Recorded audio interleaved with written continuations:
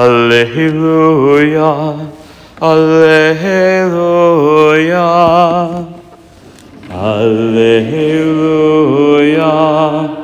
Alleluia. The Son of Man came to serve and to give his life as a ransom for many. Alleluia. Alleluia. The Lord be with you. A reading from the Holy Gospel according to St. Luke. Glory to you, Lord. An argument arose among the disciples about which of them was the greatest. Jesus realized the intention of their hearts and took a child and placed it by his side and said to them, "Whoever receives this child in my name receives me, and whoever receives me receives the one who sent me. For the one who is least among you is the one who is the greatest." Then John said in reply, "Master, we saw someone casting out demons in your name, and we tried to prevent him because he does not follow in our company." Jesus said to him, "Do not prevent him, for whoever is not against you is for you." The Gospel of the Lord. Praise to you, Lord. There's a lot very interesting could be said about that first reading, but instead I'm going to do something I don't know that I've ever done in preaching before. Pick up your missalette. I want you to pick up your missalette and turn to page 85, which is the beginning of the kind of dark-colored sidey bits here. So, the homily is usually dedicated to the scripture specifically, but really all the texts of the Mass are fair game. It would probably be kind of weird to preach like a whole homily on the opening prayer, but you could do that if you wanted to. But what I want to comment on today is the Eucharistic prayer, the prayer the priest prays with the people that makes Jesus present and offers the sacrifice, but very specifically what we call the Roman canon, or the first Eucharistic prayer. And the reason for that is because today's saints, Cosmas and Damian, are built into that prayer, and their place in the prayer tells us something really important, not just about them, but about, well, that kind of prayer altogether, okay? So, some things that I know you know, but are worth pointing out in general so that this all begins to make sense. So, the prayer begins with the dialogue, the exchange between you and me, right? The Lord be with you and with your spirit. Lift up your hearts. Let us give thanks to the Lord our God.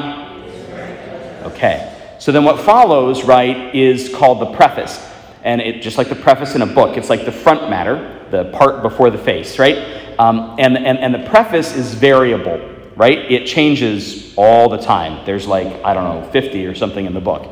And so the prefaces shift back and forth based on the day, the season, whether or not there are saints involved, all that kind of thing. Some feasts have their own very proper preface. I recorded a radio show this morning that will be released on our feast day for Christ the King, just on the preface for the Feast of Christ the King. The preface it's like the thanky part of the prayer. "It is truly right and just, our duty and our salvation, always and everywhere to give you thanks, Lord, Holy Father, Almighty and Eternal God, for all the good stuff you did that we're remembering especially today. And so with all the choirs of angels, we join in the great hymn of praise, and then we sing the Holy, Holy, Holy." The next portion, for 1800 years, never changed. It's this thing that we call Eucharistic Prayer 1, the Roman canon. And it was called canon because canon just means fixed or stable, right? The canon of the scriptures are those books that are included in the Bible. Well, the Roman canon was the fixed prayer for the Church of Rome, which was not just Rome, the city, but the whole of the Roman Empire. So for us in the West, there are versions of this prayer which come from the far western reaches of the empire, like in Ireland and in England, where the prayer is structured the same, but the saints change. And this is what I want you to see about Cosmas and Damian. Okay, so if you look at the front, right, we're praying to God to accept the sacrifice on behalf of all these people, right? The Pope, the Bishop, all the people that are here present. This part's interesting and important. Sister had an experience of this just a week or so ago. "Remember, Lord, your servants and all those gathered here whose faith and devotion are known to you. For For them we offer you the sacrifice of praise, or they offered for themselves and all who are dear to them, for the redemption of their souls and of health and well-being, and paying their homage to you, the eternal God, living and true. That is not the priest. Like, the priest is not talking about himself in the third person. That's the persons for whom this Eucharist is being offered. So, like, when we have the procession of the gifts, like, if this Mass is for your grandma because she's dead, ideally, you should be the ones bringing up the gifts, and it's your family. Like, you're the ones who are sort of, this Mass sponsored by the White family, right? That's the idea, okay? And then we go into this list of saints. In communion, so like now we're in the court that Satan dared to step into in the first reading. We're in the heavenly court. We're talking directly to God, and in communion with all those whose memory we here venerate, and then we start listing the saints. Most fittingly, of course, the Blessed Virgin Mother of God, St. Joseph, her spouse, your blessed apostles and martyrs. And the first part of the list, right, are just the apostles. So it's all the people you'd expect to see there. And then we get to Jude, right? He's always last because he has the naughty name that he shares with somebody else. Linus, Cletus, Clement, Sixtus, well, those are the first popes after St. Peter. Cornelius, Cyprian, Lawrence, Chrysogonus, John and Paul, Cosmas and Damian. How did we pick those saints? Well, I told you, in Ireland and England for a time, they'd insert other saints there, and they'd put the people in that they recognized, right? So Patrick and Bridget and Columkill, Cuthbert, I don't know, people with weird Welsh names. They tucked them in there, and eventually the Pope said, knock that off, don't do that. But the reason that he did, this is the lesson I want us to see for the day, is these other people, and then the second set that happens on the next page, they're from everywhere. Or at least everywhere that was anywhere in the 2nd century when this thing was probably written down. So Lawrence, right, is a deacon of Rome. Chrysogonus is from the other side of the empire. John and Paul here are not the ones you're thinking of. They're from sort of what would be North Africa. And Cosmas and Damian are Arabs. And like not the kind that the Jews liked. So we're hitting the four corners of the empire.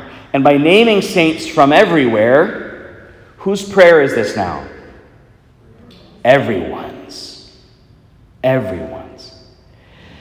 Sometimes you'll hear people, and it was very common, and it was an entirely understandable error, that a generation of priests kind of just ahead of me made because they were taught it in seminary, because scholarship was not what it should have been in the 60s and 70s. You'll hear that the second Eucharistic prayer, that's the shorty one that most guys like to use because it's short and makes you guys happier, that's the oldest. And that's a lie or a mistake. The second Eucharistic prayer was composed significantly later, and the thing that we have now is not even that. It's kind of a refab that people did in the 60s. That probably deserves its own homily. But what's important about this one is this.